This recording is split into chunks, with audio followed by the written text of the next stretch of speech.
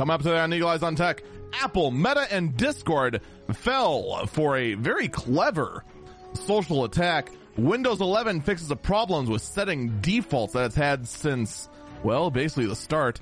We have a roundup of all the good April Fool's Day jokes, and the 3090 Ti is out. I'll give you my thoughts on its existence and what does it mean for the GPU space. All that and more coming up today on Eagle Eyes on Tech.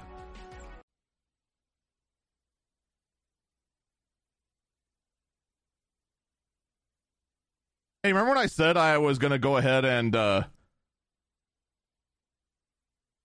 remember when I said I was going to go ahead and switch everything so that you guys could hear those April Fool's jokes, and I never switched everything back? Yeah, good times. Good times.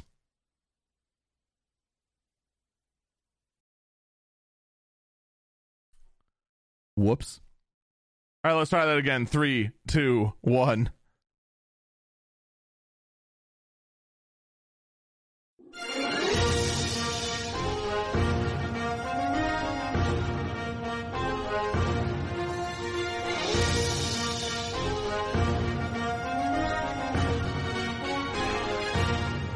Good morning, good afternoon, good evening, North Stream. Good already this Eagle Eyes on Tech. I am Eagle Falcon. We did it, everyone. We managed to do it.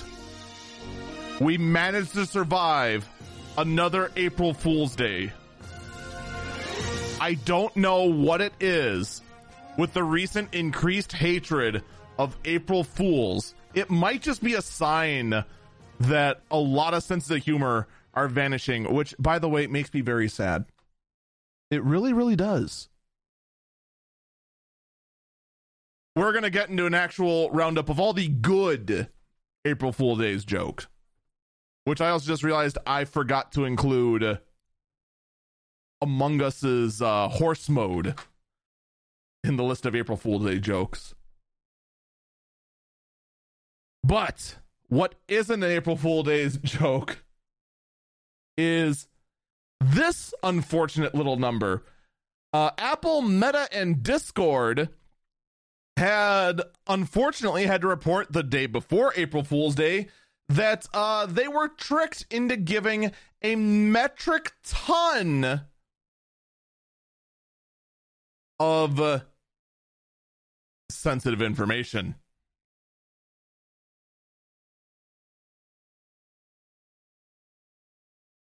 The way this worked was that the attackers pretended to be law enforcement officials and sent fraudulent EDR arms. Wait, no, they're called. Wait, why are they called ERDs? Figure this one out. They sent fraudulent ERDs, or emergency data requests,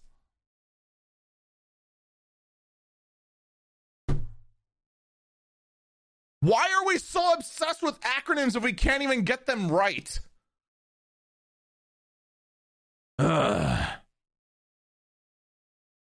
But basically, these are the kind of requests that law enforcement would send to platforms like Apple, to Twitter, to Facebook, to Discord, if they're doing a criminal investigation.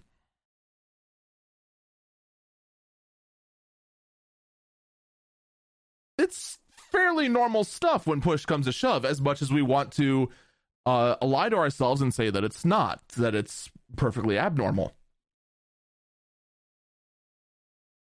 The thing is that by fulfilling these ERDs, which is a dumb acronym, the attackers got a lot of sensitive information, including IP addresses, which, by the way, do not matter because the overwhelming majority of your IP addresses out there change. They rarely change, but they change and can be easily be spoofed, so that's irrelevant. Phone numbers, all right, that's much more essential, and home addresses.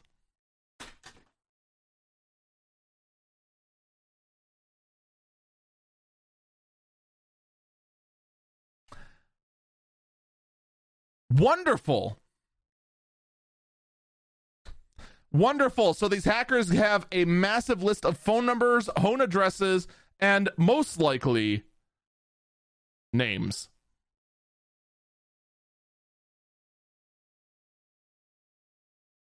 So you're a hacker. You have a whole bunch of this information. What do you do with it? Let's see if any of you can figure out what you do with that. What would you do with a whole lot of phone numbers and home addresses? The next move is actually very obvious.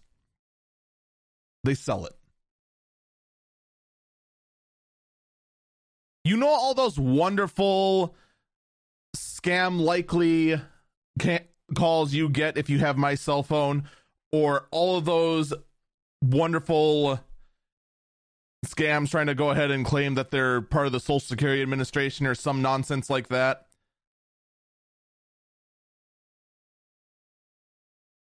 Well, a lot of those scams, despite the fact that 99.9 repeating do not fall for them,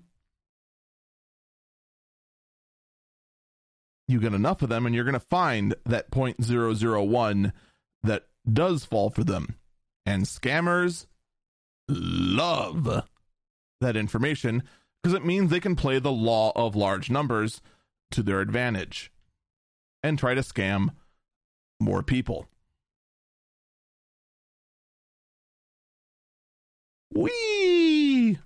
And then, of course, with that information, they can go ahead and be more likely to gain your trust because, of course, the electric company that says they're going to shut off your power in 30 minutes unless you pay them $600, you're more likely to believe them if they're able to list out your home address. Cool. So yeah, super not good. And, well, pretty much all of them just went ahead and said, I'll save you just telling what each of the individual responses are, but they all boiled down to, we sincerely apologize for this breach of information. We are complying with law enforcement to make sure that the culprits are caught and that the information does not spread, etc., etc. And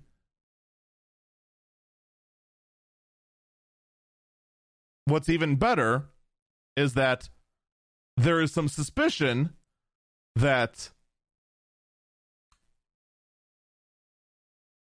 they know who's behind it. No one is certain as of yet. It is an ongoing story, but there is some speculation that it in fact is being done by Lapsus.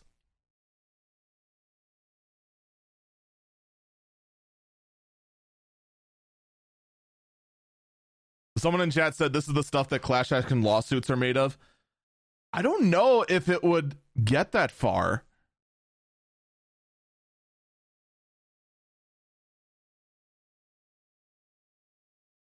Like, I don't know what exactly would you sue for?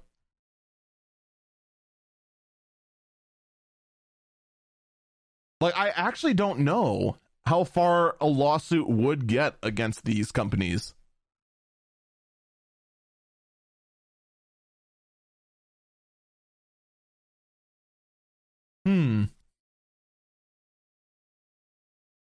Anyway, while I ponder that and probably get nowhere because I'm honestly not sure what would happen, while Apple goes ahead and tries to figure out how to buff up its security, it also contemplates harder on how to buff its case of antitrust.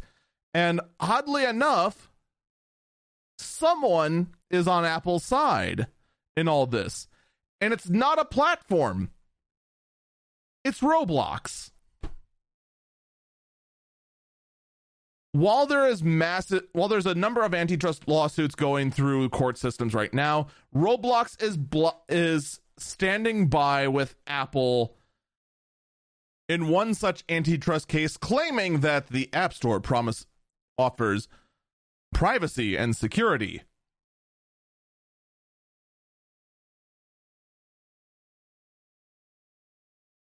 Okay, Roblox, how much are they paying you?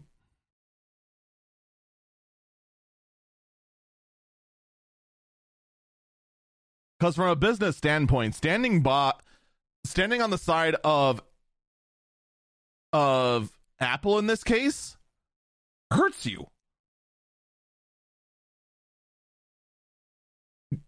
Because unless I'm mistaken, the way Roblox, like every other free-to-play game in existence out there, operates is that they make their money through in-app purchases.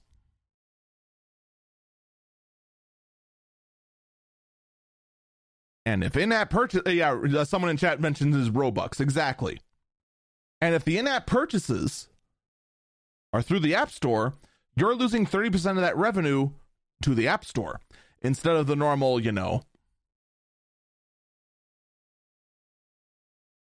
3 to 2 to 1% that a normal transaction fee is.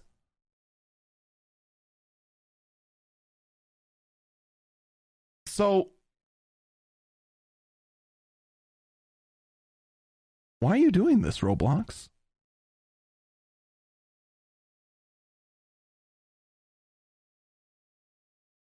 Are you worried about privacy and security? Well, that's not the case, because your own environment has all kinds of sketchy behavior going on.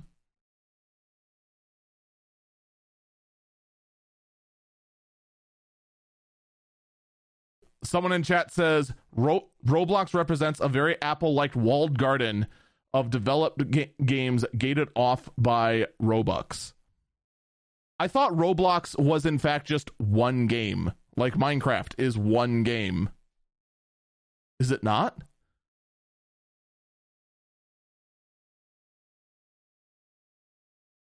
I'm being told no. I don't think that's correct. Someone else in chat says it's basically a sandbox for creating other games. Someone else in chat saying it's like a game engine.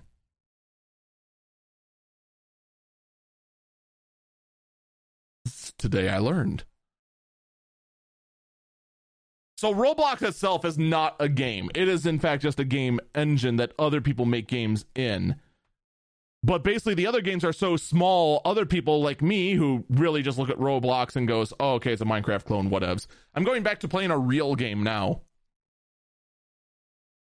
And then fires up Bejeweled on their phone and then wonders where they went wrong in life.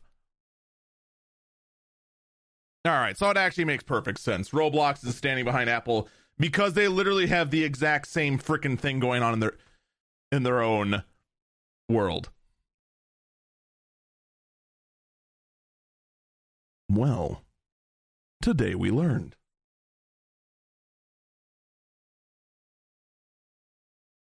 And all of a sudden, everything makes sense.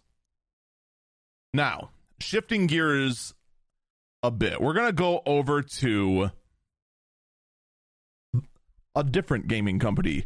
One that has quite a lot of problems. We're going to talk about Activision Blizzard. A letter was written to the FTC specifically talking about why the acquisition of Activision Blizzard by Microsoft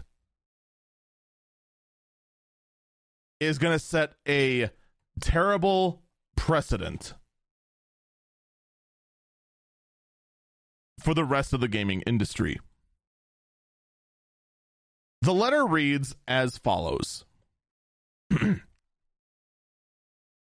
Dear Chairwoman Khan, we are writing today regarding Microsoft's proposed $68.7 billion acquisition of Activision Blizzard, a merger that threatens worker-led demands for accountability that would create a dangerous precedent for the industry. Workers at Activision Blizzard, following years of rampant sexual misconduct, wow, I am apparently incapable of reading today, conduct and discrimination and unfair labor practices, have led calls for greater transparency and accountability in the gaming industry, and we are deeply concerned that this acquisition could further disenfranchise these workers and prevent their voices from being heard. Let me interject. How?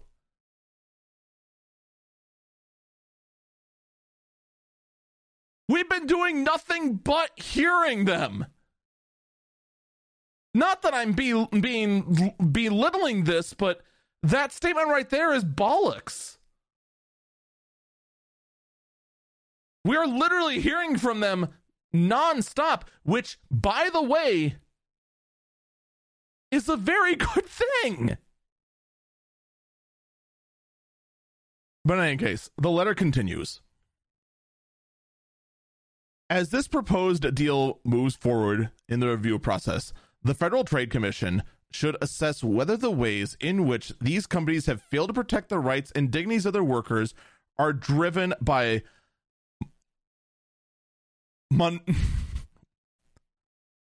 I want to say this is a typo, but I'm not sure. Are driven by monopsony power or amount of anti-competitive harms in our labor market, and if so, the merger will if the merger will exacerbate these problems. Activision Blizzard's frat boy culture has come to light in many years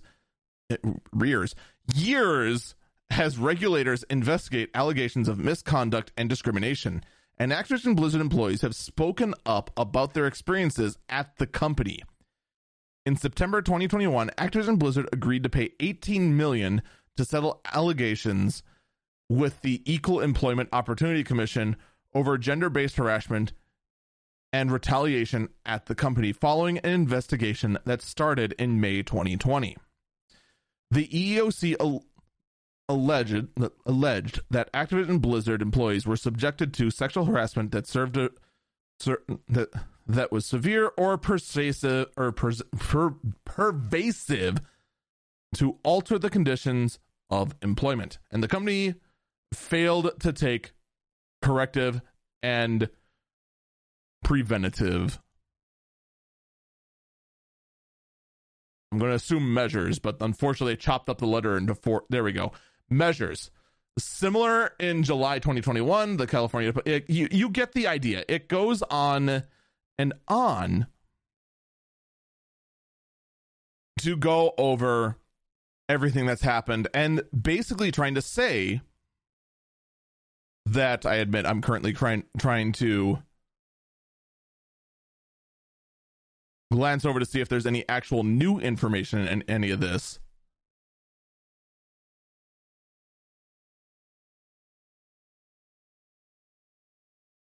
That actually has a valid argument. Because for the most part,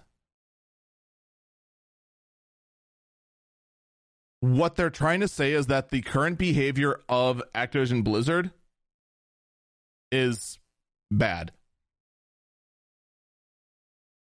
And thus the merger shouldn't happen.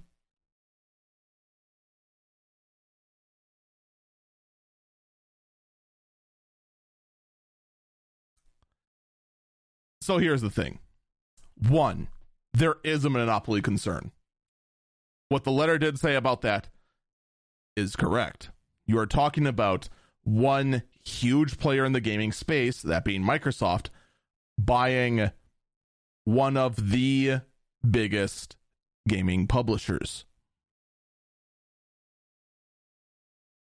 There is a monopolistic concern there.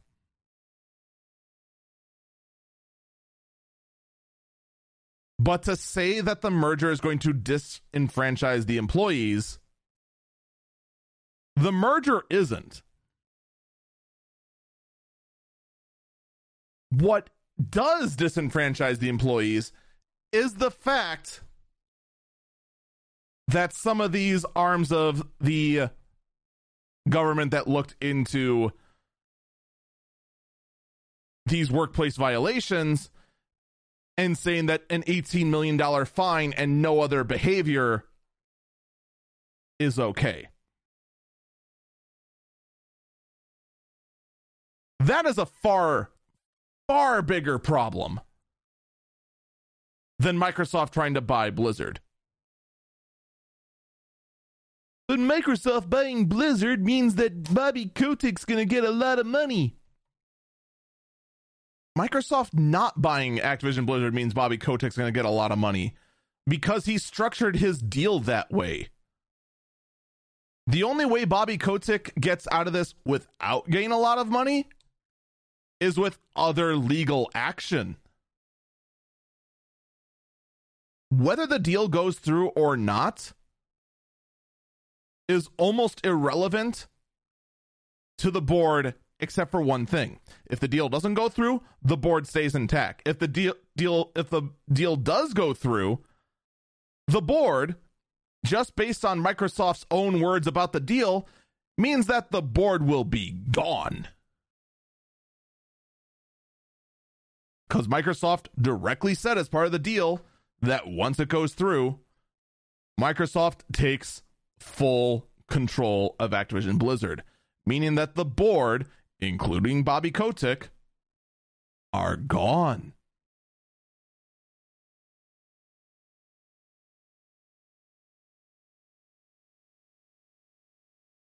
Which then means that Mr. Kotick has to go ahead and take his golden parachute with now no income and figure out how he's going to survive all the various lawsuits that are going to come, both from failure to act on sexual harassment that's been going on for years,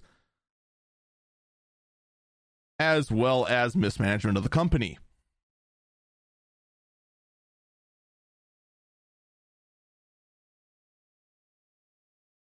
So that letter is going to be going through and does threaten to hurt the deal. Personally, from a gamer standpoint, I feel like the deal has to go through. That is the only hope that Activision Blizzard has of surviving. Which sounds very weird to say, because it wasn't all that long ago they seemed like just the gaming darling. Which seems weird, because it feels like the scandal has been going on for 10 years. Even though it's been going on for...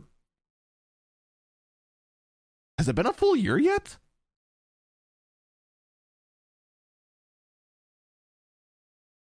I'm honestly not sure.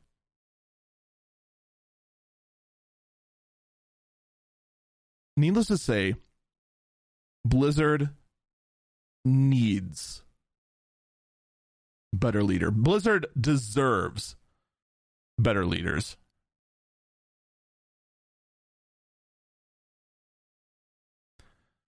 Someone in chat says Microsoft is going to get Activision Blizzard no matter what because of the Microsoft's legal team. If the FTC says no, then they're not. Any sort of large acquisition like this, you need the FTC's approval.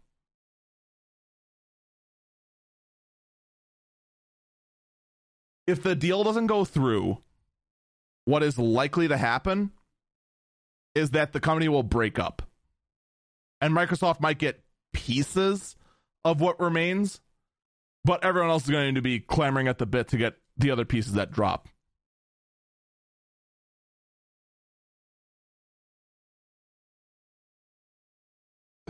At least in theory. But wait, there's more. I have more Activision Blizzard news. This little bit of news that admittedly came out on April 1st, so, you know, there is that. But if this is an April Fool's Day joke, it's a really bad one. Activision Blizzard confirms the vaccine mandate is over within the company, and employees are going to walk out on April 4th in protest.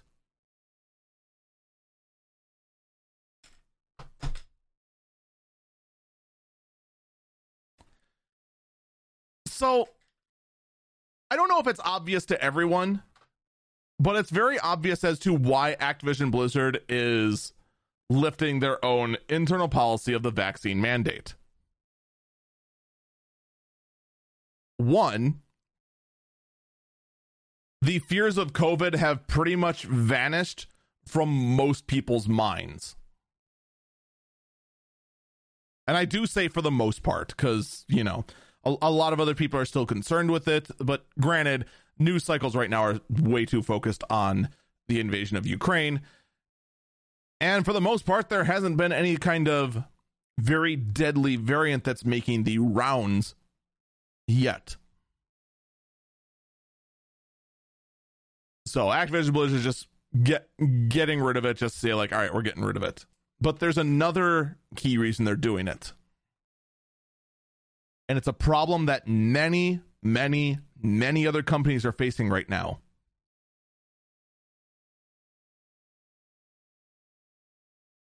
They can't find talent.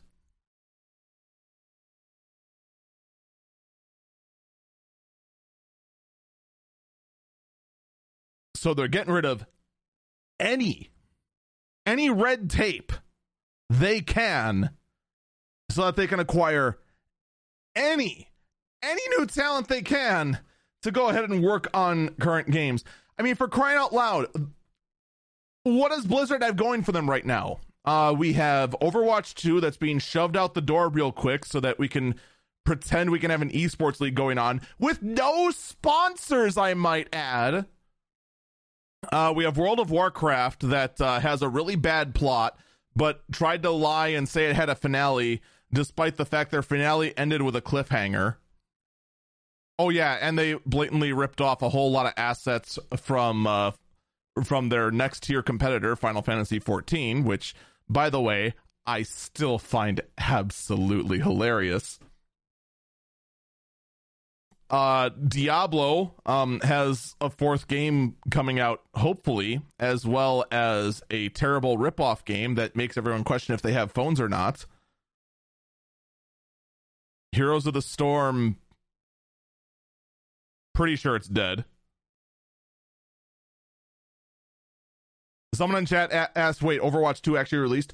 So Overwatch 2 hasn't released yet. But Overwatch 2 is going to be entering a public PvP beta very, very soon, after pretty much being on the hiatus for quite some time. Because the Overwatch League is launching a week after this beta opens up. Whoops. Someone else asked, did the Diablo phone game ever come out? Diablo Immortal has not come out yet, but it is due to come out, according to leaks, on a time that will be soon, which I am just saying random words now, while I quickly Google the expected release date. There we go. The leaked release date that accidentally got sent out via a bad iOS listing is June 30th of 2022. So I hope you have a phone by then, or you just don't care like the rest of us. I mean, I'm not going to play it. Are you?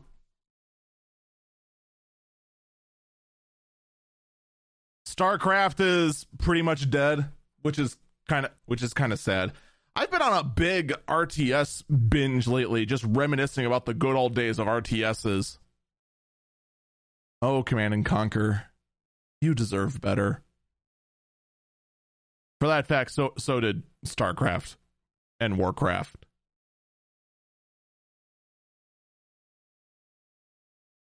But I mean, you look at the state of Blizzard right now.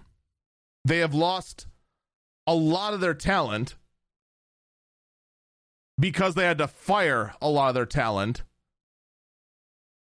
because their HR department was so mind-blowingly incompetent, they never said anything about keeping your freaking pants on.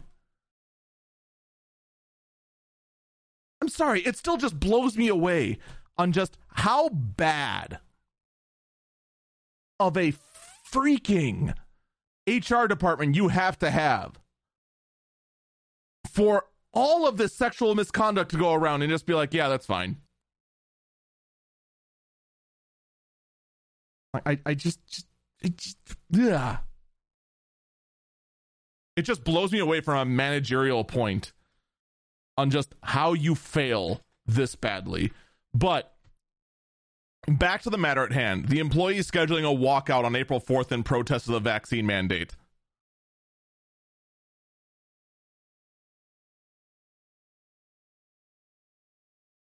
Why?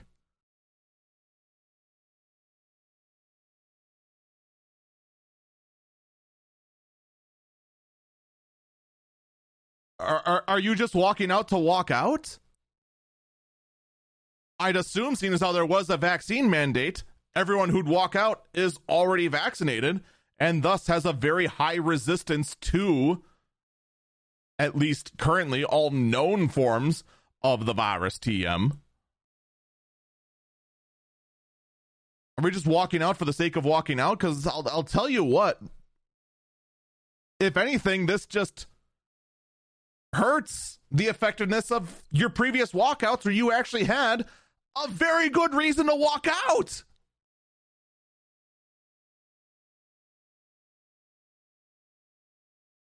It'd be like, imagine if you walk out because the break room ran out of donuts.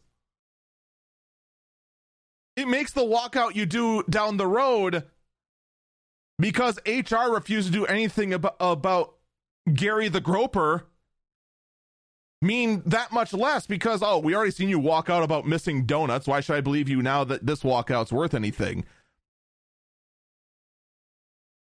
It's just, it doesn't look good. But, you know, it is what it is. All right. Couple other stories to get to. First off, Windows 11 has done something that will change how you think about Windows 11. Currently, what do you think about when you think of Windows 11? You think about a terrible piece of software that is still in beta and is just predatory to the way you want to use your computer. Well, don't worry. Microsoft has done a mind-blowing thing that'll make you rethink about how you use Windows 11. Are you ready for this? Are you ready for this? Are you ready for this earth-shattering change? You can change your browser default with one click again.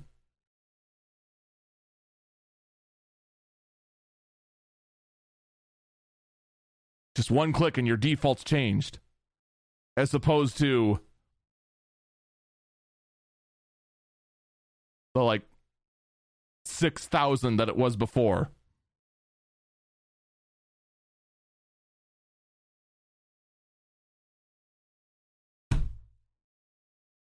How did it take them this long?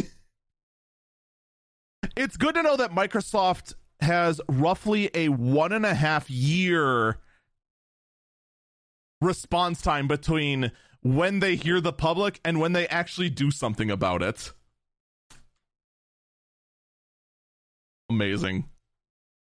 Simply amazing. All right, so let's just get to the key points right now. We need to think about what's going to be an important innovation for Windows 11 to have now, so that by the time our computers are old, outdated, and we can't stick with Windows 10 any longer, that Windows 11 will actually be usable. So that's your homework for today. Yeah, this podcast is giving you homework. Please don't unsubscribe.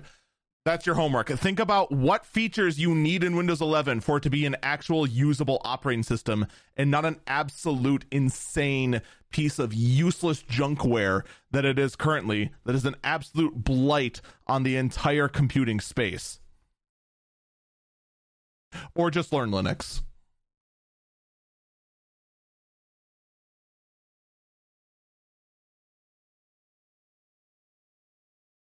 In fact, actually, I have one for you right now. All right, you want one?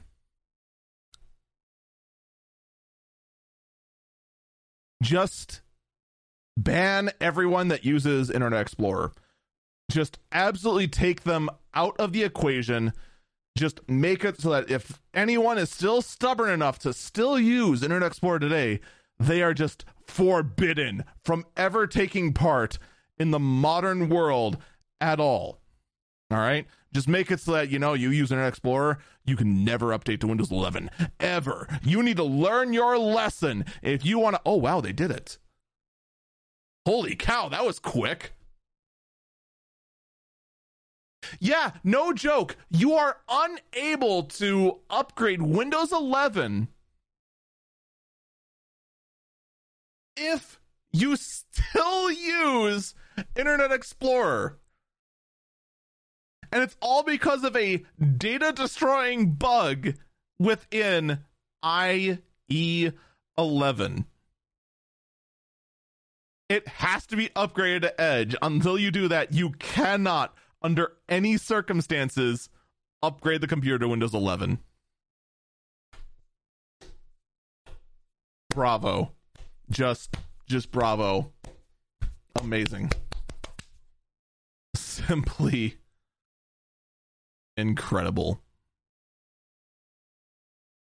And now finally, one last story before we actually get to our break. I want to talk about Twitch for a minute. So, do you remember the pay to boost promotion that Twitch had? It's on hiatus right now.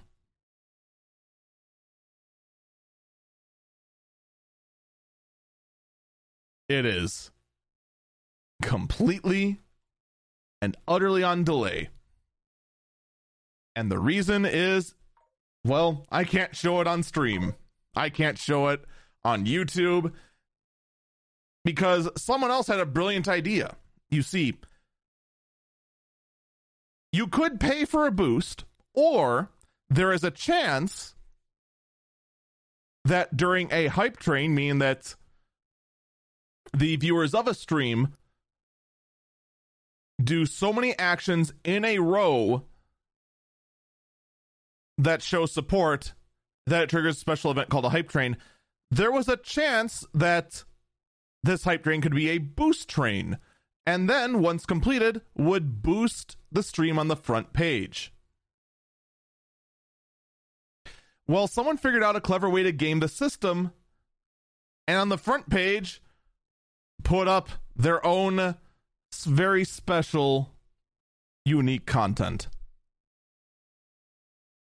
which was pornography.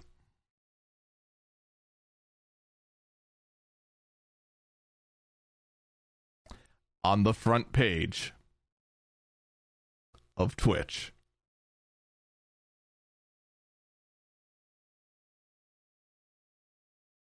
Amazing. Simply amazing. And so with that, it appears, at least for now, the entire concept of paying for boosted content to be able to get yourself the exposure that every Twitch streamer desires is now gone.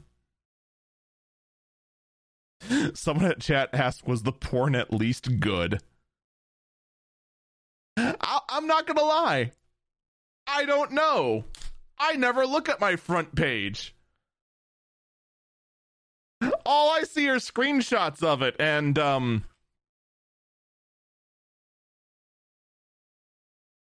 it contains nudity. I don't know what else you want me to tell you about it. I mean, it is based... I swear it was just someone just pointing their OBS at a window capture of YouPorn. In any case, we're going to take a break here. When we come back,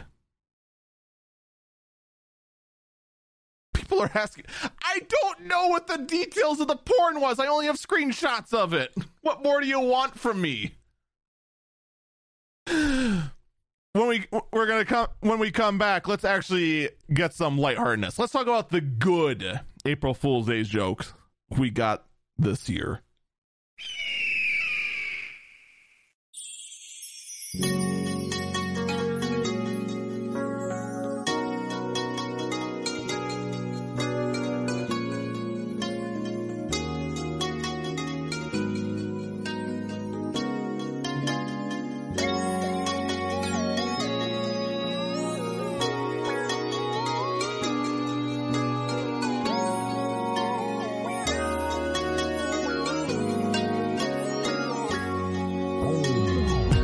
Welcome back, Eagle Eyes on Tech. I'm Eagle Falcon. All right, so April Fool's Day this year, I'm not going to lie, it felt like there were fewer good ones. Like there was a lot this year, oddly enough, in the Final Fantasy XIV community of accounts trying to pretend to be the primary FF14 Twitter and just post like some of the dumbest stuff, like trying to say, oh, hey, we're eliminating this key main character.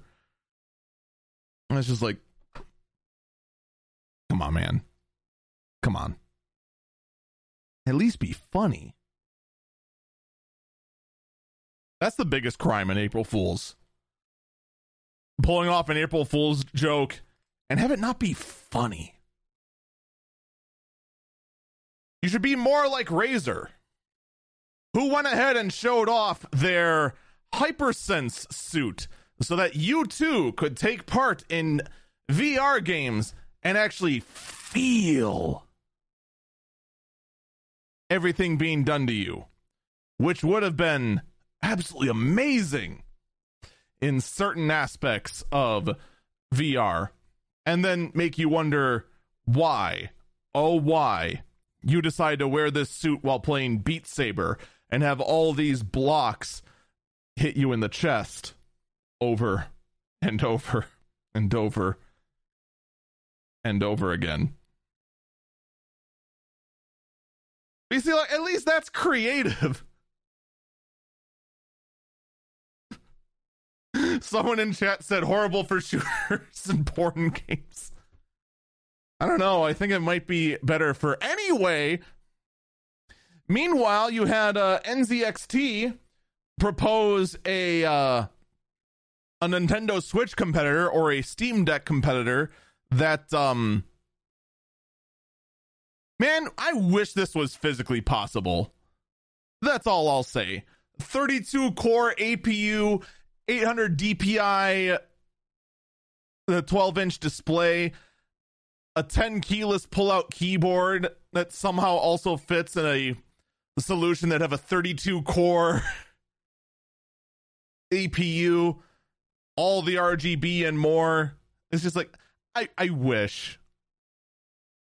that was possible, but there's no freaking way. There is just no absolute way. So no, I'm sorry, but the NZXT H and is not gonna happen. Now, that being said, HyperX did propose a very interesting solution. Have you ever played video games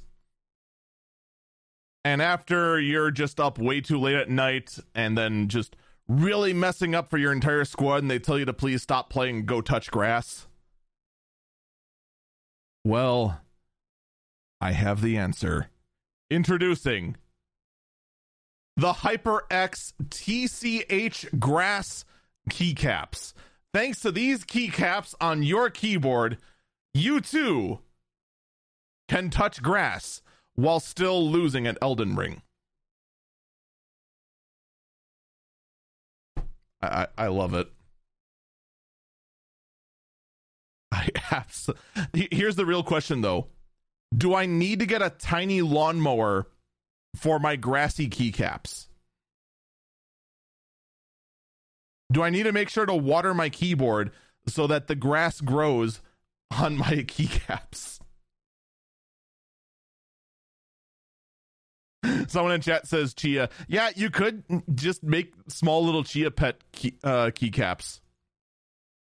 There you go. That's the key. And keeping up with the keyboard trend, Corsair has shown off the Corsair K1 RGB. The world is at your fingertips with the most technologically advanced 1% mechanical keyboard ever built. For it is just one key. And by default, it's the F key. But you know what? This product is already far superior to the iPhone because it has a headphone jack and uses USB-C. Bravo. You did it, Corsair. You beat the iPhone. And all it took was one button. Hey, it has the same number of buttons as an iPhone too. It has one. Man, we're just coming up with all sorts of ways. This April Fool's Day joke is superior to the iPhone right off the bat.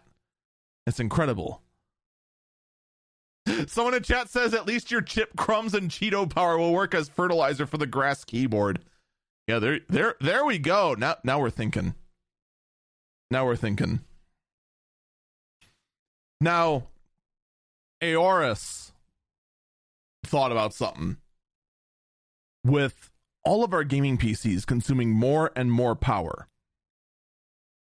we need a new way to help save on our drastically growing electric bill and keep gamers in shape. They have the answer. Introducing the new Aorus gaming chair, the Aorus Racer X, which is a stationary RGB bicycle.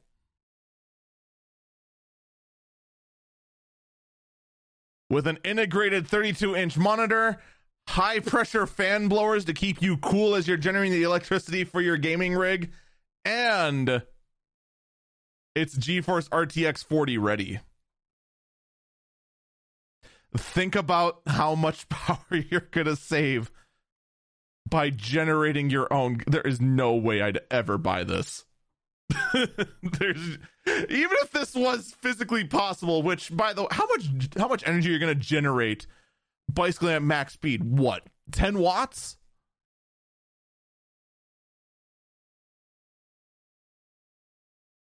What's the wattage draw of my two gaming PCs right now? What does the UPS say?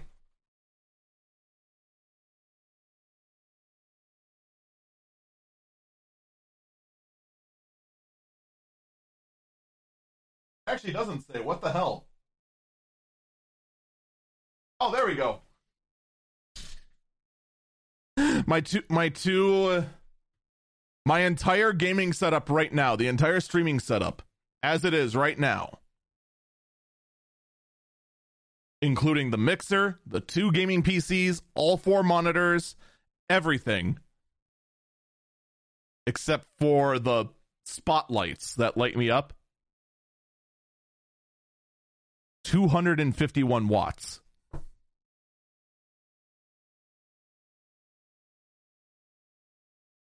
So if one of these bicycles can generate like roughly 10 watts peak, I just need 30 people bicycling at the same time.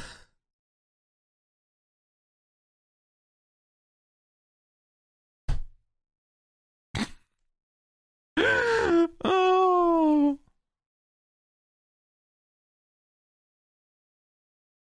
Yeah, it's such a dumb idea, but man, I'm not gonna lie, it did make me chuckle. You know what though? Because of the RGB on it, I'm pretty sure you're actually losing energy. Like, I'm fairly certain just bicycling on that's not going to be able to power the RGB on the gaming bicycle. Synology decided to go retro, offering a 4-drive RAID solution. Now, Synology, if you don't know, they make storage solutions for small businesses. And they're ones that you like pop in multiple hard drives, usually about 4, and then it RAID 5s them together. Or ZFFs them together. I don't know. Their entire software is proprietary and turnkey. So that you don't need to be a lunatic like me that goes ahead and buys enterprise grade servers, throws them in the spare bedroom so that I could just go ahead and store my extra data on there and a media server and even a Twitch bot if I so choose, because I have a problem. Their solution is just very simple. So they went and introduced a retro desktop NAS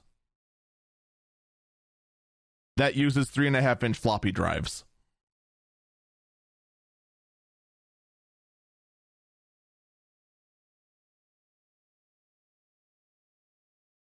For a grand total of 5.75 megabytes of total capacity in what I assume is either RAID 6 or a ZFS.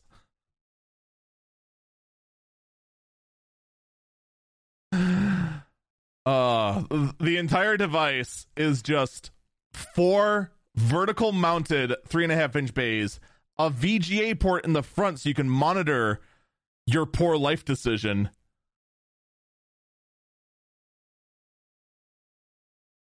Wait, is that cereal?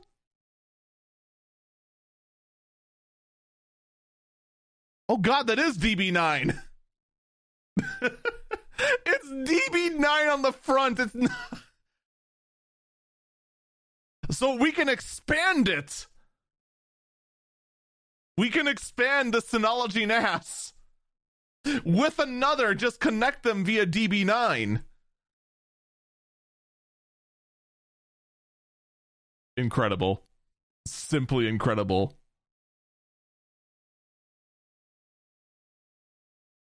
Ah, man. Who needs zip disk? We can just RAID our floppy drives together. I love this. I love it so much. But then finally, one of my favorites, though, has to go to Elgato, who gave us, and I need to go ahead and pause their video at the exact right time, the Camlink Retro. So for those who don't know, the Camlink is a product made by Elgato that's a very simple solution. It's USB on one side and HDMI on the other. The thought process is that you plug in your HDMI camera, you know, your DSLR or whatever, into the Camlink, and then the Camlink tricks the computer into thinking that it's a webcam. Simple concept, right? Well, the Camlink Retro is for your older video cameras. So on one end, it's USB 3, and on the other end, it's RCA. It's composite. And you know what the worst part is about this device?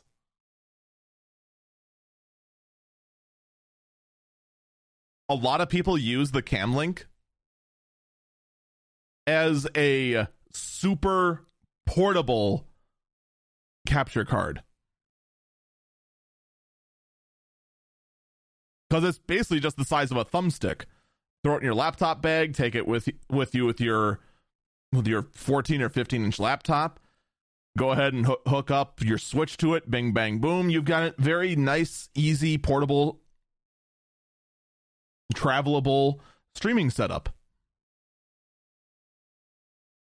You give people an RCA capture solution like this, there's a lot of like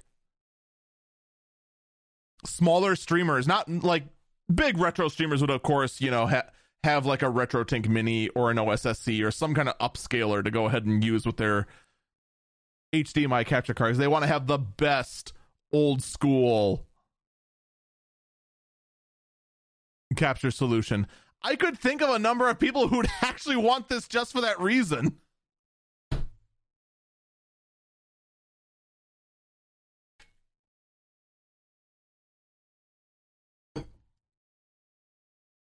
Like that's the part that slays me about this.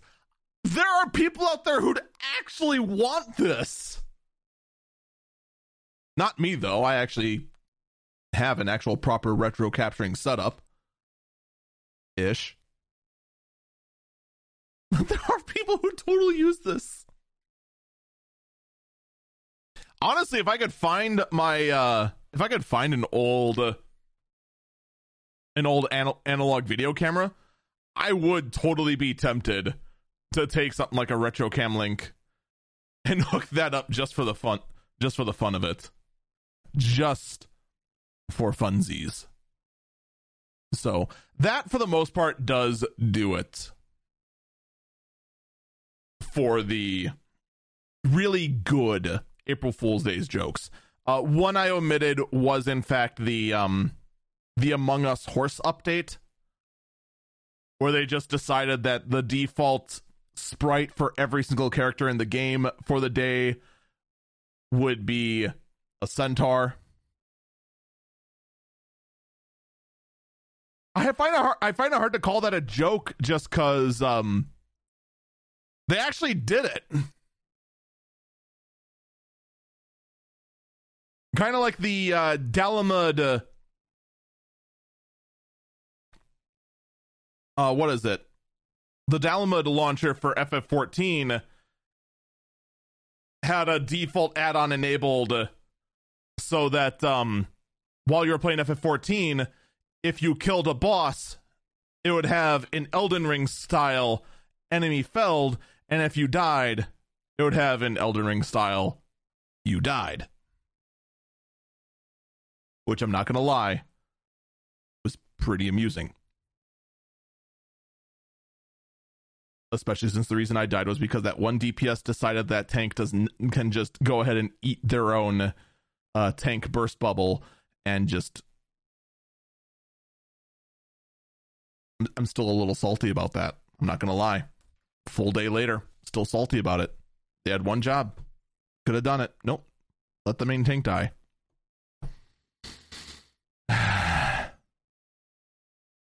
It's always the worst feeling when you die in a game and it's not your fault. All right. Should we actually get back to real news? How about some actual good news? Previous administration tariffs have been lifted, which means that one of the tariffs that increased the price of graphic cards and other electronic goods by up to 25% are now gone.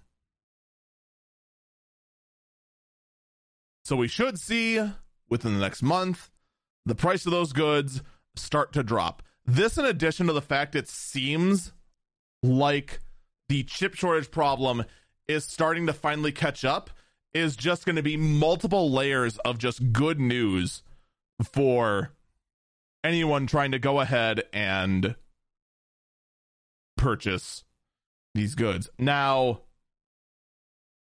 here's what I will say about this.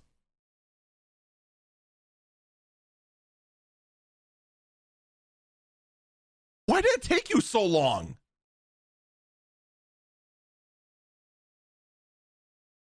Like, people wonder why I hate politics. It's this kind of thing right here. Because the only reason that this happened was because there was a bad news cycle on top of bad news cycle, and they want to do something to try and put on some good news. Like, that's how this looks to me. And I want to be wrong. I want to hear from some source out there that, oh, there was a hang up because of this, that, and the other thing, and blah, blah, blah, blah, blah. When, as far as I can tell at this time, it just took the signing of a half a page order.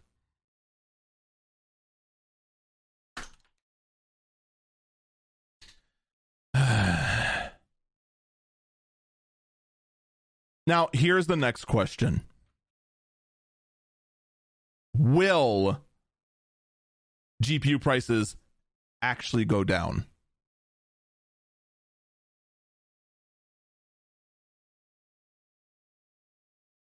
Because, of course, a company could just go ahead and say, you know, they're used to paying this price.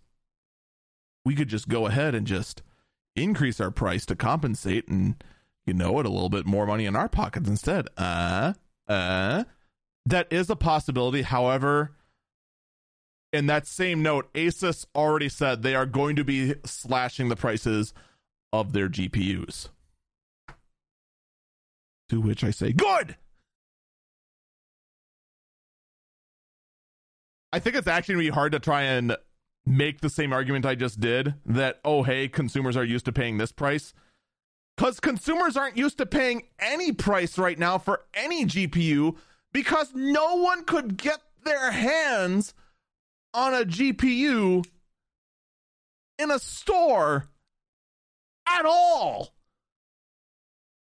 And I want to stress that. In a store. There have been plenty of opportunities to go ahead and buy GPUs on the secondhand market for a hilariously overinflated value.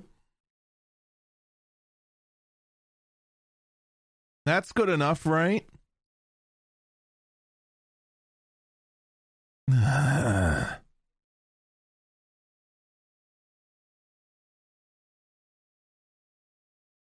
But the point is that there is, in fact, hope that we are going to see the end of this GPU and silicon shortage. And I hope it starts spreading to some of the other markets too, like the vehicle market, the truck market, the consumer vehicles market. Heck, right now, there is a massive surge with the huge spike in gas prices of people trying to go ahead and buy up every single electric vehicle and then get their hands on.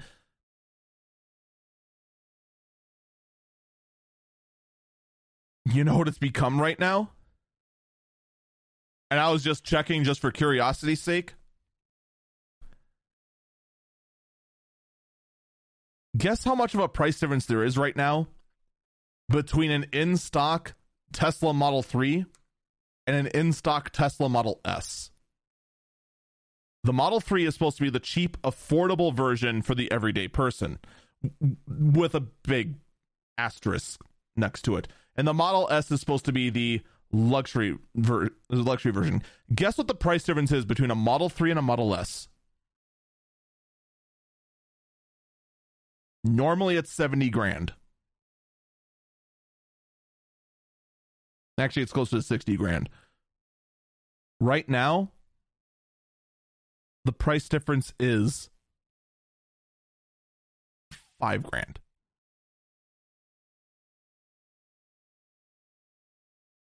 The Model 3 is right now selling for roughly $50,000 to $55,000, and the Model S in the in-stock market starts selling at about 60 grand.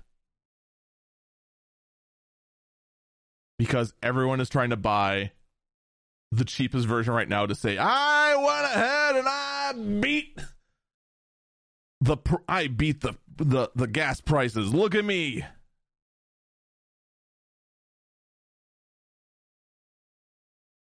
And then actual electric vehicles by companies that aren't Tesla, you can buy them completely for nothing. You're also going to get that because they don't exist. They're gone. They're missing all of them. Someone in chat said, what about the $69,420 Model S? It's no longer in stock. The base price of brand new Model S's are like 80 grand, but the older versions still sell for under that. I wouldn't recommend getting the newest version of the Model S anyway because of that stupid yoke. Just, come on. You know what else I can just say come on to? The RTX 3090 Ti! It's out! It actually exists now. And this review cycle for the 3090 Ti is bizarre. So, I mean, let's first get the numbers out of the way, all right? It's a $2,000 GPU, and it's roughly 7 to 10% better than the RTX 3090. You're not going to buy this GPU. The only people who are going to buy this GPU are the people who aren't listening that must have the most high-end GPU that's out there, and damn the expense. That's it. Those are the only people who are going to buy it.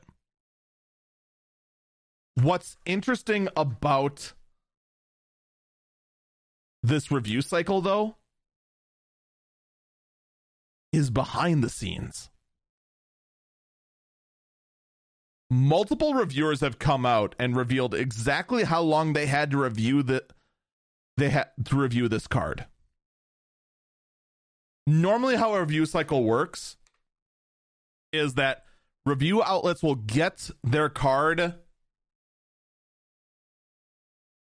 like a week or two before the actual release date. Then they'll get their drivers. Then they'll get updated drivers during the review cycle as they fine-tune everything. And then, of course, their review notes for specifically things that NVIDIA wants to go ahead and market about these. You know how many days this review cycle was? 2. Linus Tech Tips, Gamers Nexus, and Jay's 2 Cents all publicly came out and said, we got our cards 2 days before launch.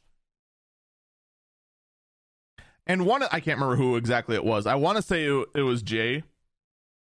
Said that he didn't even get his review notes until the day before the launch.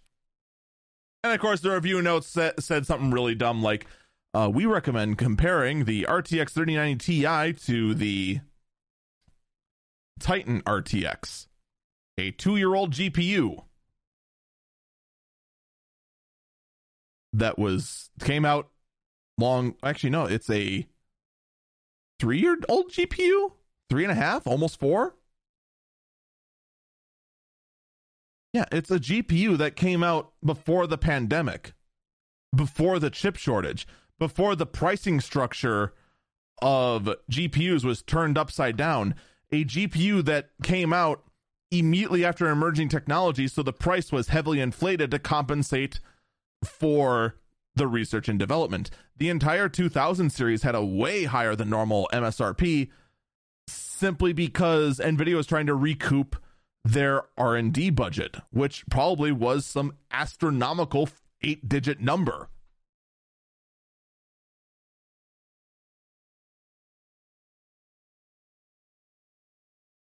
Like right now, if you're comparing any GPUs, it's difficult to say what you compare it to.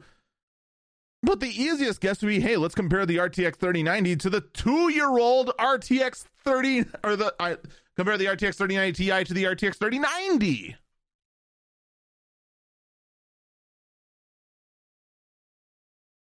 And I'd say on that, the pricing doesn't make sense because it's 7% more performance for 25% more money.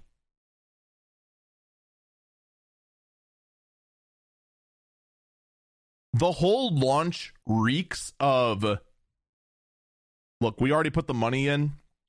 We know it's not going to do well. We know it's not going to look good, but just get it out of here. Just make it go away.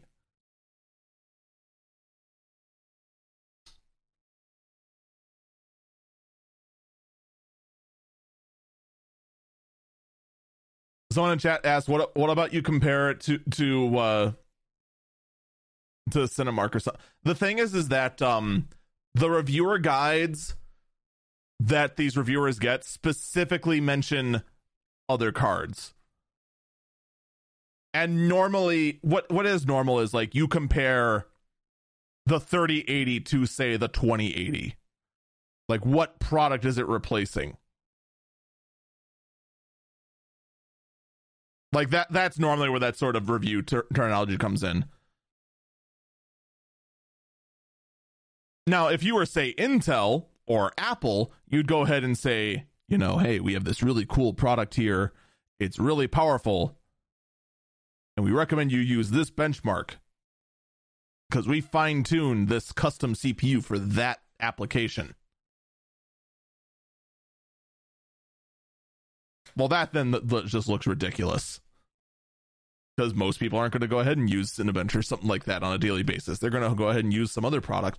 Now, what's crazy, and someone else in chat mentioned this earlier, is the power draw of the 3090. I mentioned earlier that my two desktops draw, the wattage meter went off.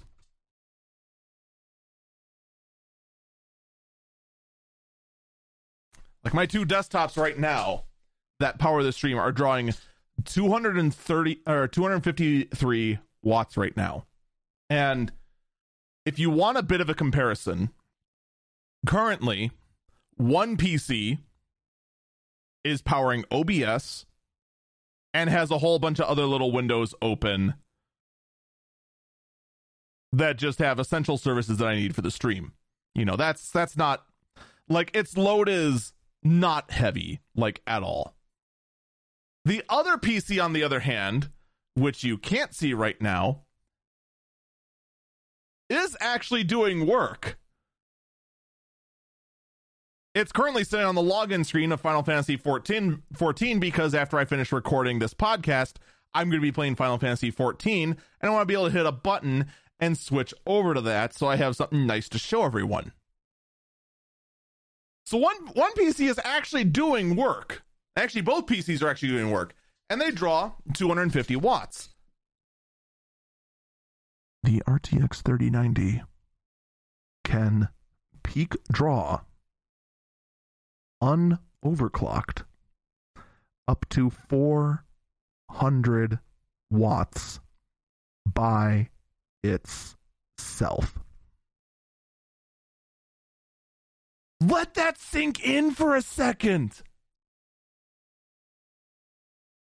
400 watts. One component of the whole computer. 400 watts. A game console doesn't even draw that much power. What the heck?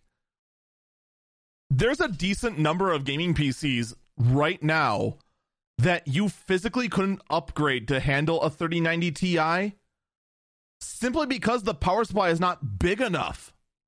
You're going to exceed the maximum draw easily.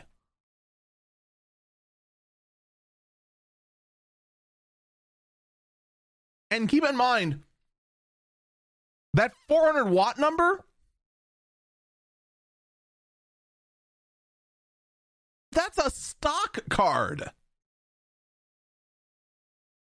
There's some cards out there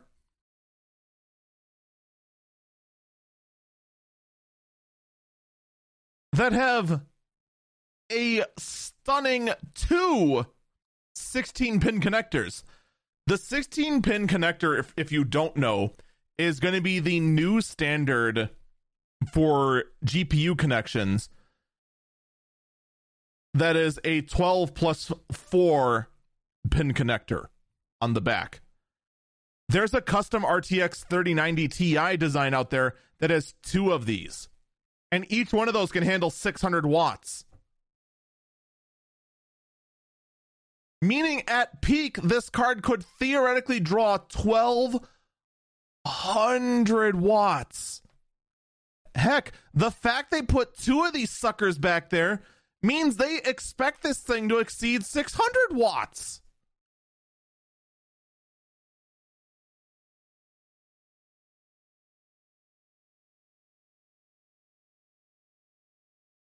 Now, someone in chat points out that most likely this card is designed for extreme overclocking using liquid nitrogen, which, yeah, oh, hey, actually, it says right there, it's the Kingpin edition.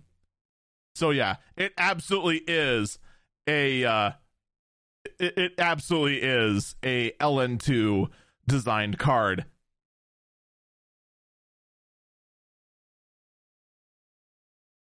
But still, holy cow. I can't even. I just can't even anymore with some of these cards. It's just getting ridiculous.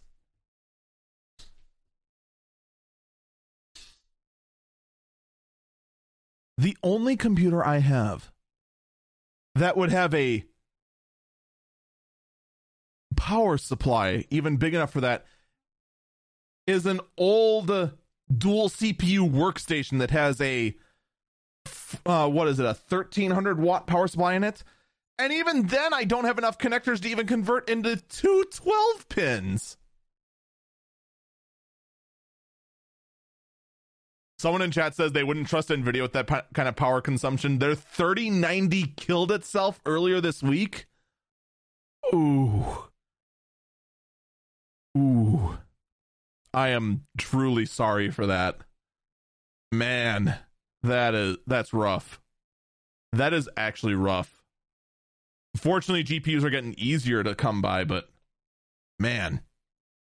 In a related story, though, we have AMD and some leaks about their upcoming 7000 series CPUs having a TDP of 170 watts, possibly. What? Yeah, apparently the estimated TDP of these new 7000 series is 65 watts, 105 watts, and 170 watts, according to a leak.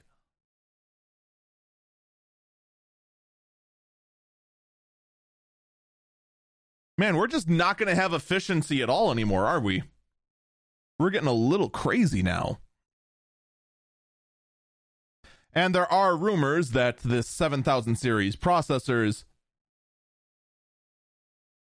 are in fact possibly coming sooner than we think. Reports are saying that the manufacturing process of these new 7000 series Ryzen processors are going to begin in April or May, and then probably launch a few months later.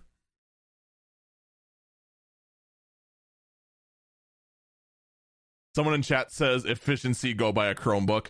I'm sorry, but I want a little bit more efficiency and a computer that actually functions. If I wanted a computer that doesn't function, I'd just get an iPad.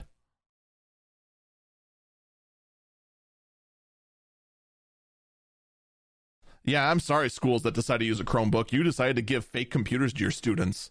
What does that say about you? What does that say about you? We're going to take a break here, and when we come back, there is some other interesting news about GPUs from Intel and an unknown player.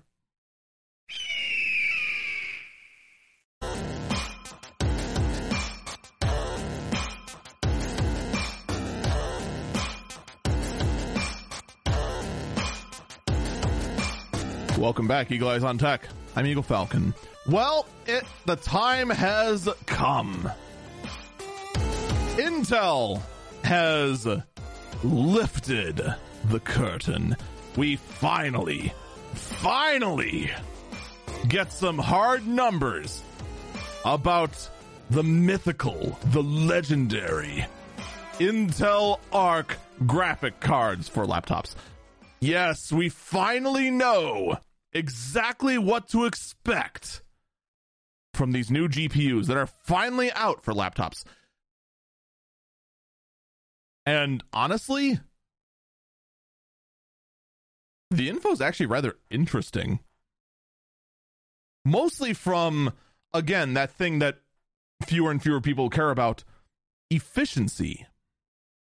So there's going to be 5 new GPUs out of Intel. And these are going to be using the new Intel Arc with a C architecture. You're going to have Z cores, which refers to your GPU cores, which doesn't really tell us a whole lot because every GPU is different.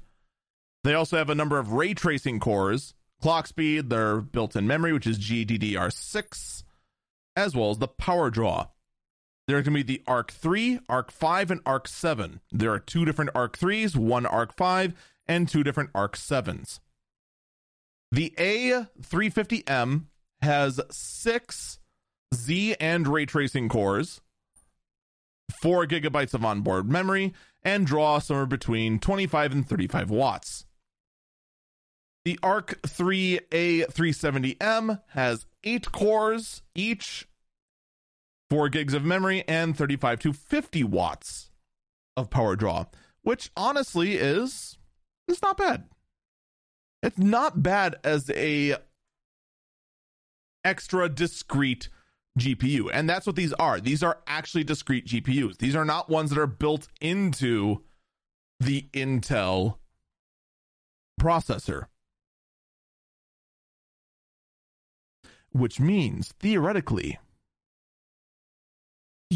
someone could make the ultimate abomination laptop running an AMD Ryzen processor and having an Intel Arc GPU paired with it. The laptop would have a constant identity crisis. The exact opposite of what you would have expected not too long ago. And yes, that still amuses me greatly. The Arc 5 is a 60 to 80 watt GPU with 16 cores each and 8 gigabytes of memory. Arc 7 has the A730M at 24 cores, draws between 80 watts and 120 watts. And that's usually the kind of TDP range you normally see in a discrete GPU on laptops. But then there's also the A770M at 32 cores each, drawing between 120 watts and 150 watts. Now, the question then is, what does the performance actually look like? Well, I could show you these cool graphs, but let's be perfectly honest. Would you trust a graph that comes directly from the manufacturer of the GPU that wants these GPUs to look really, really good? No, you don't. Nor should you. Let's be perfectly honest. These graphs don't matter. Say it with me. The manufacturer graphs don't matter. And they should not be. You can look at them for a general idea, a rough idea of what to expect, but, let's be perfectly honest. You're not going to believe it until you see an independent graph of them. Now, I do have a graph from someone that isn't Intel. AMD put out a graph that is really zoomed in for some reason. There we go. That, for some reason, compares the A370M to the Radeon 6500M. And shows the 6500M absolutely curb stomping the A370M.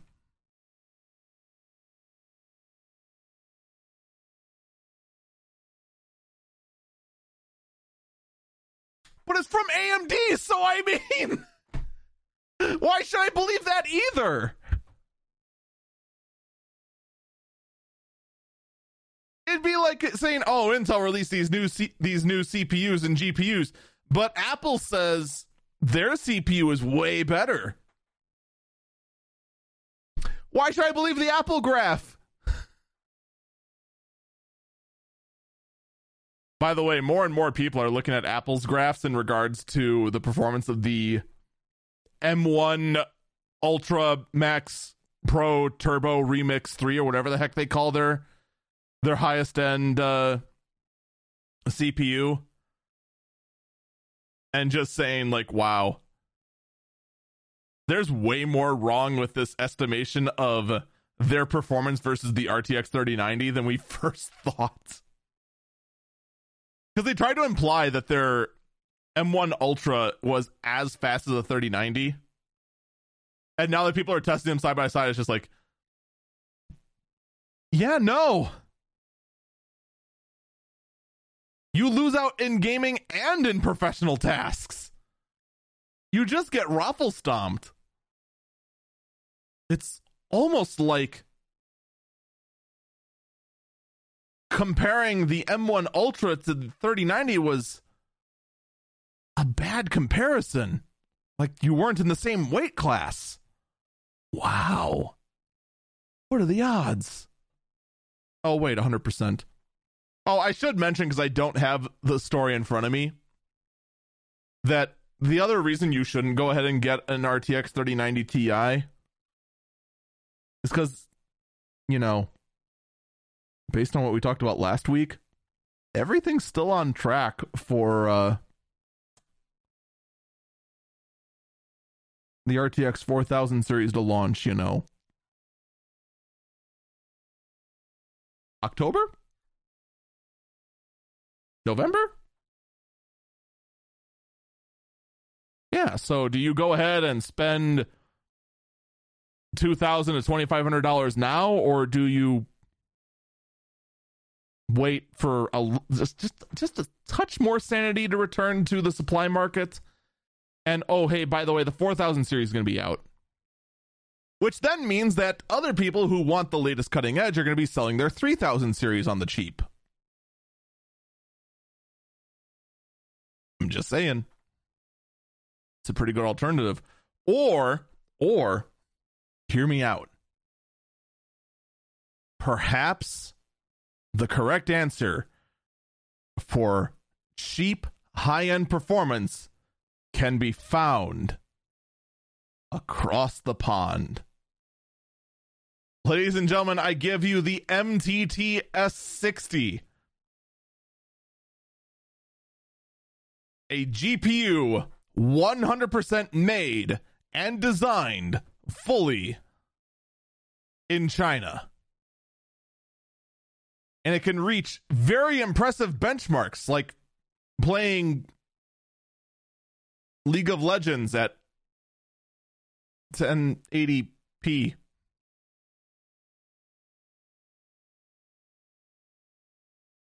Shut up! I want to see you do better. Yeah.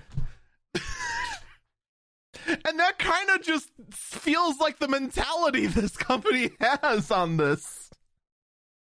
League of Legends was your benchmark.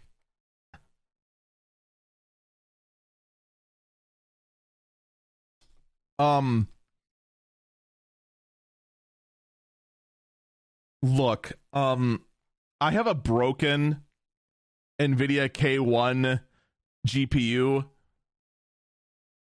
sitting on my shelf, and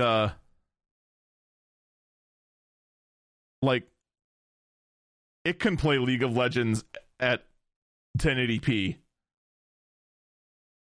No problem. Heck, my K1 can play League of Legends at 1080p 3 times because there's 3 GPUs that still work on the card.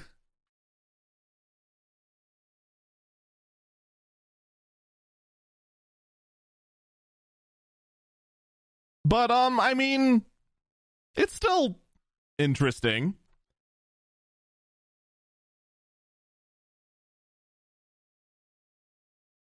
We'll just yeah, I don't know.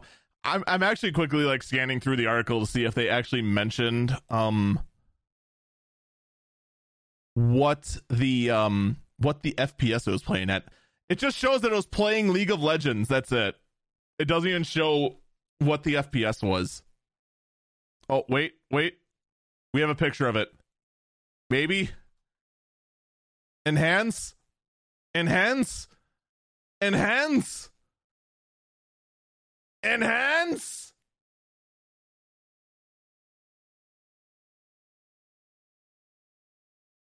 Enhance. I don't think that's a frame counter in the upper right hand corner. I think that's just the time.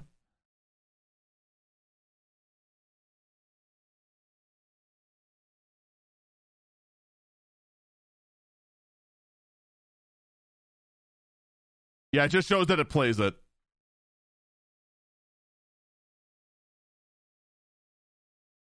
So they have the MTS60, which is supposed to be a desktop capable GPU performing at 6 teraflops, and their MTT S2000, which is supposed to be their server grade GPU.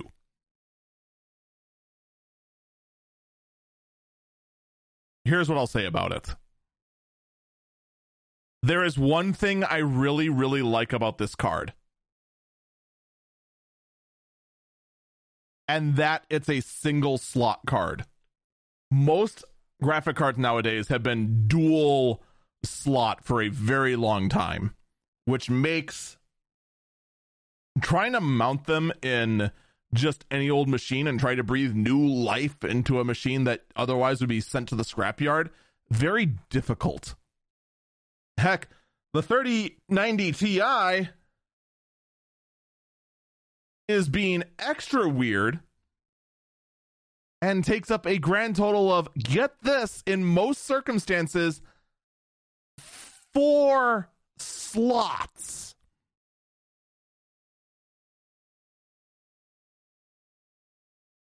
Okay, granted, it's, closer to 3.5. Definitely takes up 3 for certain, and then the shroud most likely hangs off a bit more, going in half a slot. But basically 4 slots is what's going to take up in the entire PC. That's 4 slots of capability you now don't have. So to see someone make a 1-slot card, even if it's just, an oddball, our first try GPU, solely from a nation that's increasingly being odd. It's interesting. We'll see where they are in a couple of years. Do they catch up? Do they fall further behind as everyone else innovates? Who knows? But one thing that is a little bit of a damper, as we're trying to go ahead and look at all of our options for GPU advancements and for the price of GPUs to go down, here is something that is going to be a problem. And it's the price of silicon wafers going up by 25%. That's significant. For your base cost of raw materials to go up by 25%, that just compounds onto everything else. Now, hopefully, it doesn't stay going up, that this trend doesn't continue. Because all of a sudden, holy cow, that is making a whole lot of smart devices now feel basically completely unaffordable.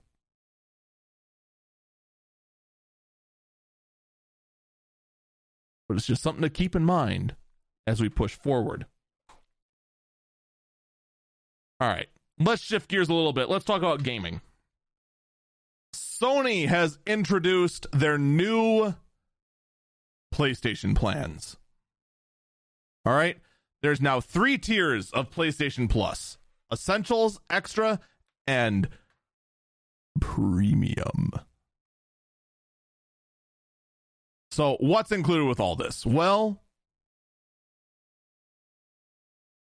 PlayStation Plus Essential continues basically what we had before.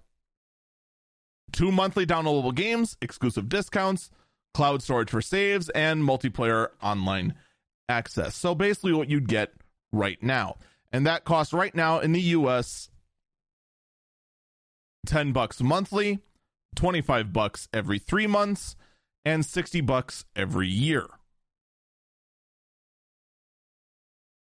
Now, for the extra tier, you get all the benefits of the essential tier, plus a catalog of up to 400 asterisks of the previously enjoyable PS4 and PS5 games, including blockbuster hits from quote, our PlayStation Studios catalog and third-party partners. Games in the extra tier are downloadable for play. That is $15 a month, $40 quarterly, or $100 yearly. And then finally, the premium tier.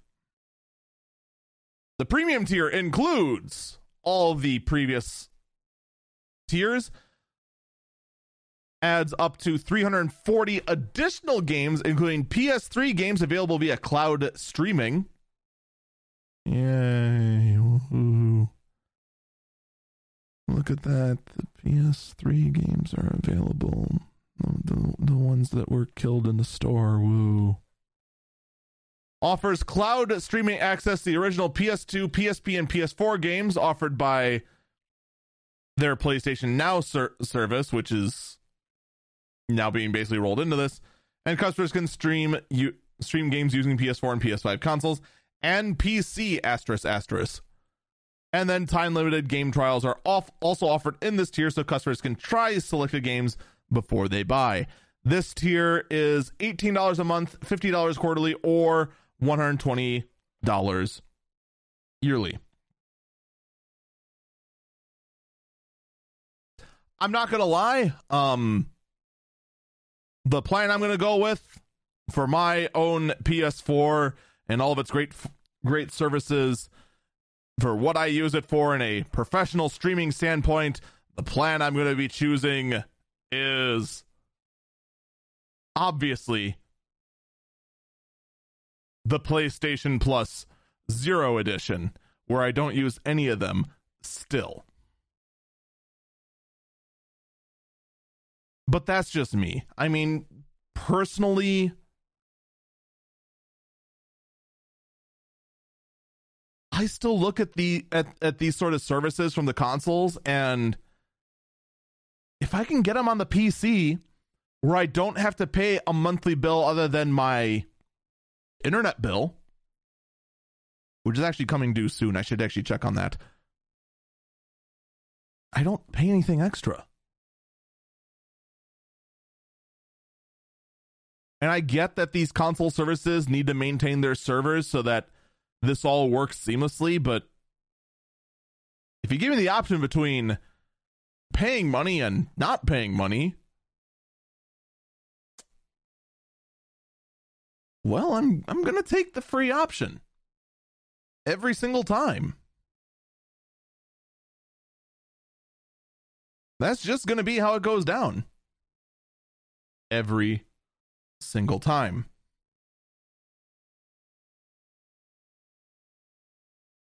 But of course, I mean, this is pretty much the norm now on a lot of console platforms. In fact, all of them. So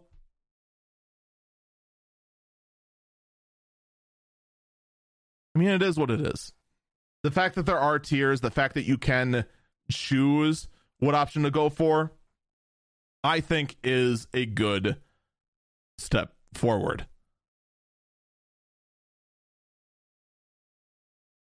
So naturally, it only makes sense that a company that is very, very, very much all in on trying to make as many subscription services as possible would look into making a game console of their own. Apple is rumored to be considering an entry into the console market.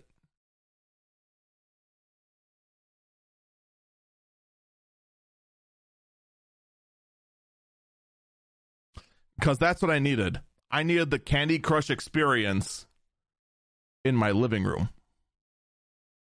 I needed the Clash of Clans experience in my living room. I needed predatory microtransactions in my living room.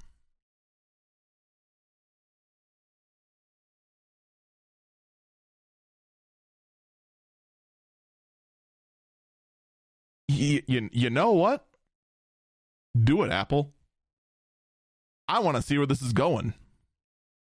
I want to see how this is going to go. Now, we speculated that they weren't going to, like, this is not a new rumor. This is something that's come up time and time and time again. It just surfaces, it dives, it surfaces, it dives. I'll just tell you this right now. They're eventually going to have a game console. They already kind of have a game console. It's called the Apple TV. It's only inevitable until they make one that's like a bit more powerful for it to play high-end games. Not telling you that the graphics are going to be of the same garbage mobile games that you're used to seeing again and again and again and again.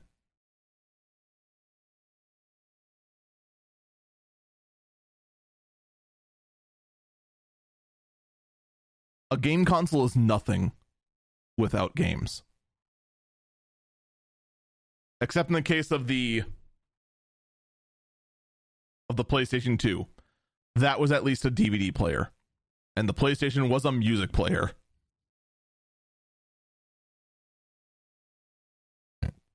Excuse me. But without that, what else is the console? The device that can play a whole lot of games, but if it has no games, well, not really all that creative, is it? Not all that interesting at all.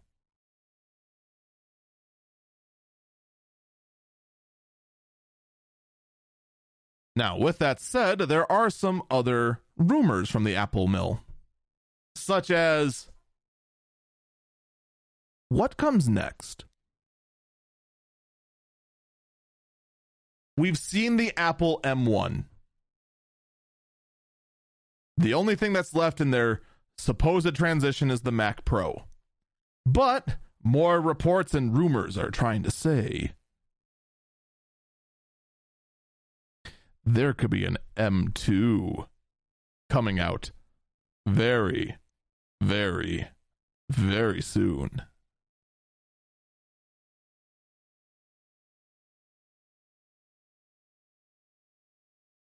But here's the rumor that's interesting about this new M2 iPad Pro.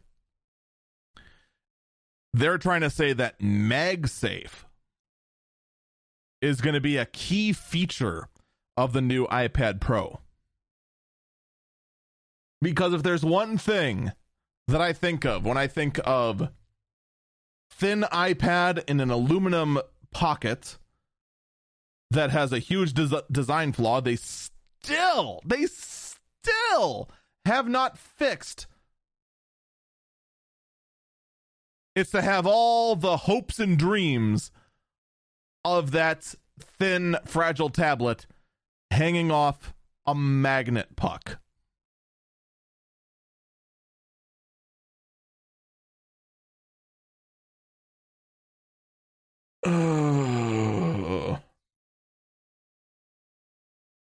Yeah, you do that, Apple.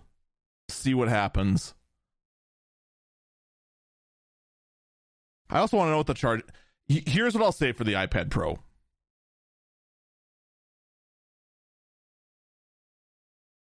The biggest advancements that can help the iPad Pro actually justify its price can only be in software. Like, the iPad is getting closer and closer and closer to actually being a real functional computer. I mean, it has a file explorer now. I'm still blown away. I'm still blown away by the fact that they actually put in a file explorer in there. It's incredible. But the other thing that needs to happen, needs to happen,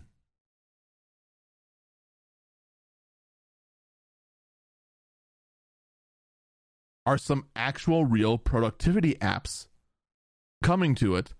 And then while you're at it, some better mouse support.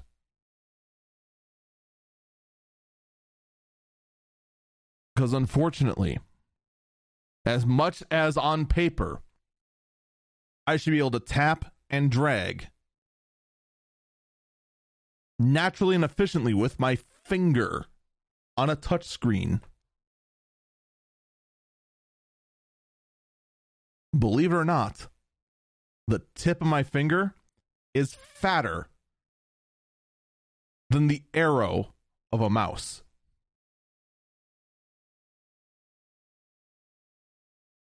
And I know it seems like, but it's an iPad. You just go get a real computer then. Well, that's the thing, Apple. You want to go ahead and justify the iPad Pro being a professional tool? Well, I need professional interface to work with it properly. Someone else in chat says the stylus. The stylus is a very good step in that direction.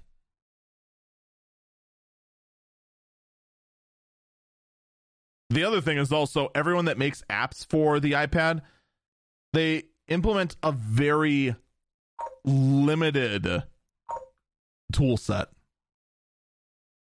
Like it just comes up short every single time, and it's maddening. Completely and utterly maddening.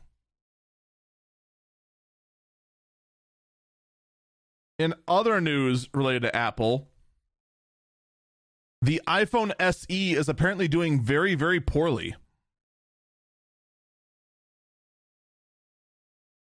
How poorly? Production's being cut back by 20%.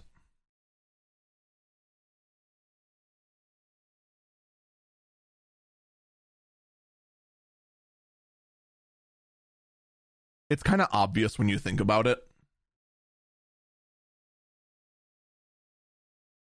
Because why do most people get an iPhone? Nobody looks at Apple and says, I want to get that because it's cheap. I don't want to get that because it has features that I need. I don't want to get that. I want to get that because most people get an iPhone as a status symbol or because they're already in the ecosystem.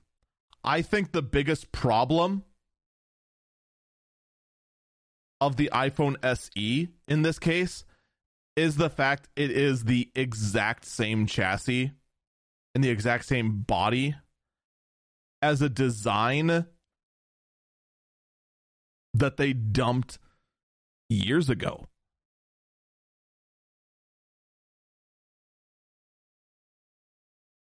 Someone in chat said branding or expected security of data. Branding, I'd say, is the primary reason.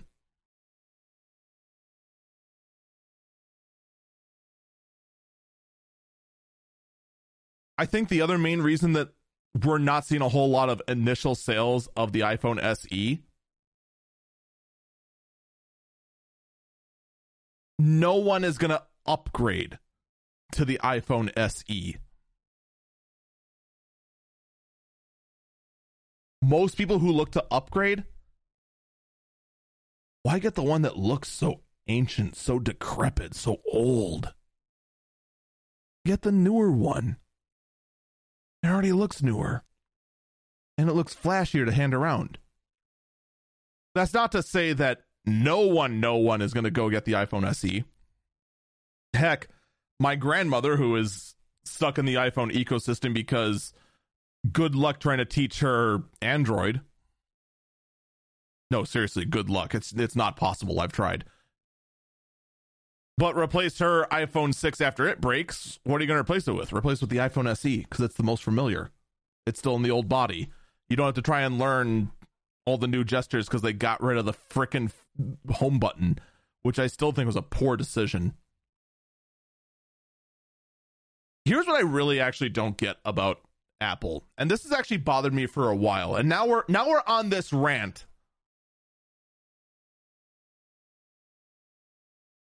Android got rid of the home button. There's no more capacitive buttons for home. You know what they did instead? On these phones that are full screen like mine? They put virtual ones on the bottom that are non-intrusive, and you just swipe up a little bit to bring them up when you need it, or just tap around there and it'll just bring it up. Why didn't Apple do that?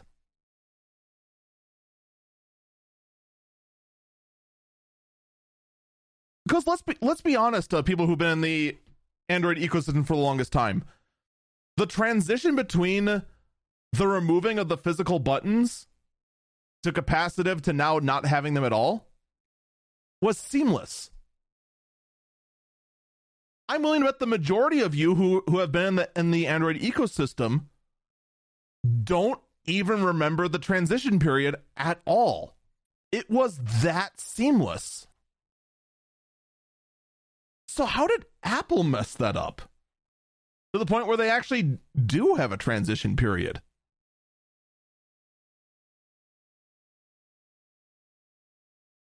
Someone in chat said Apple has been stealing innovation for decades, pulling it off their own. Exactly. So why not steal this one? Like, of all the things to steal, stealing this one would have been brilliant.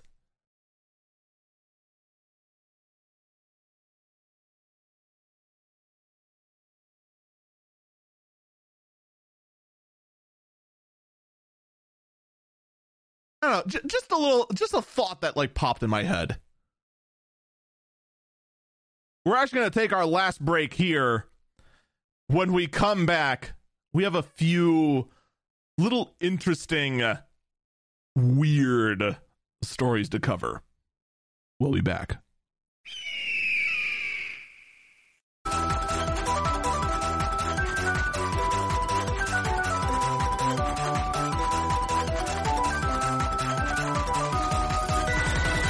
Welcome back, Eagle Eyes on Tech.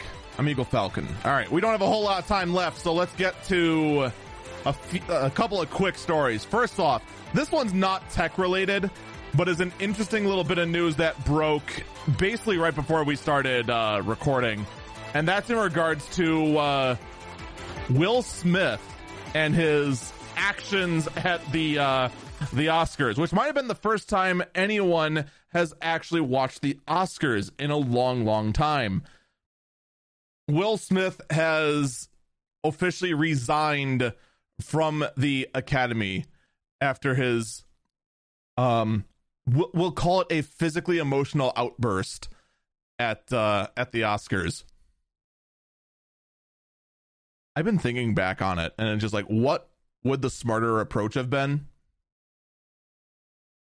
And I feel like I have what should have been the correct answer for Will Smith to have done, other than what he did. He could have walked out. And that would have sent a far stronger slap in the face. Just not said anything. Just after the joke, just got up, center aisle, leave.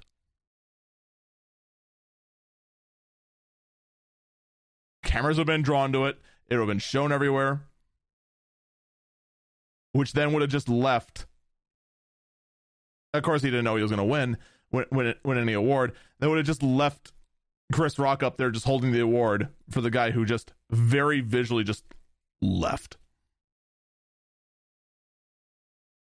So what does this mean for the actor? I don't know. I'm a tech guy. I shouldn't be talking about this story. But I found it interesting.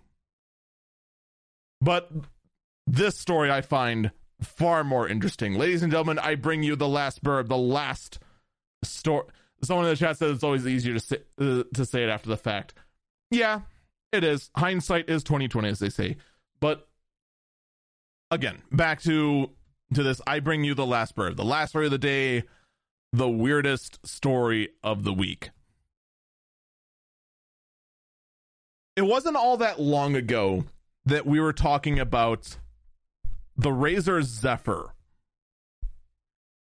which was Razer's attempt to make the coolest looking rave prop ever, except they went ahead and marketed the coolest looking rave prop ever as personal protective equipment during the pandemic. Unfortunately, it fell short because they launched it towards the very end of the pandemic, and then B, they also then lied about its effectiveness as personal protective equipment. Well, I have good news for you. Ladies and gentlemen, Dyson has got you covered. Dyson has released a set of wireless headphones that also apparently purifies the air you breathe in using some kind of weird Optimus Prime looking band that covers your mouth and kind of sort of covers your nose at the same time. And here's the best part. You would have assumed this was an April Fool's Day joke and that I somehow fell for this, but first off, they announced that they announced it 2 days early. This was announced 2 days before April Fool's, and also they showed off 6 years of development and 500 prototypes of this device.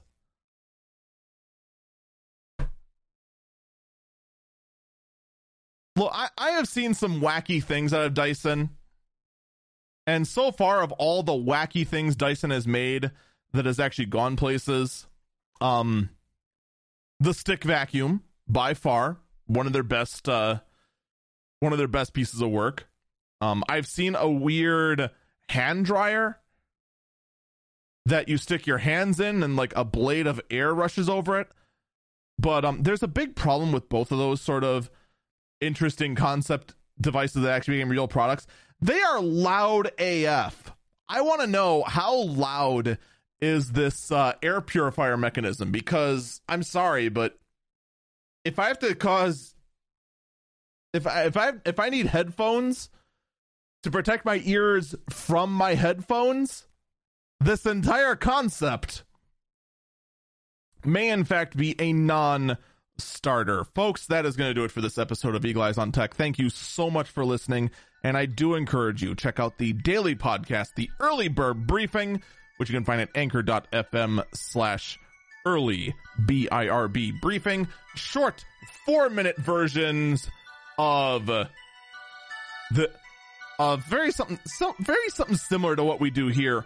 And also check out my Twitch page, twitch.tv/Eagle Falcon. There's also all the stories we didn't get to in this podcast into the subscriber episode. You can find that anchor.fm/Eagle Eyes on Tech. Take care, and I hope you have a great day.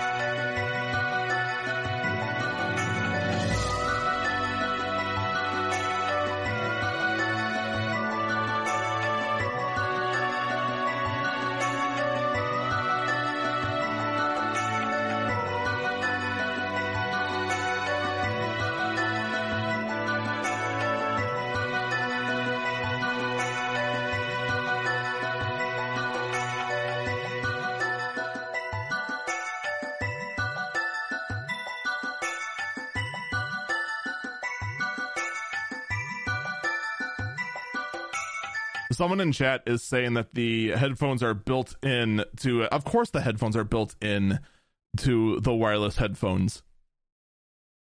They're just there. But I mean, like, if the whole air purifying mechanism is so loud, like everything else, that the headphones are drawn out, I'm gonna need headphones for the headphones. But here's the real question I gotta ask. Where is the RGB on these headphones? I mean, this is pretty much mandatory now. If we're going to go ahead and have a reusable, tech-inspired piece of personal protective equipment that's going to purify the air we breathe in, it must also double as sweet rave gear. I want to see this thing light up like a giant rainbow rave. I mean, 100% of the equipment we had before had RGB. This one needs to as well. Or, we could just not.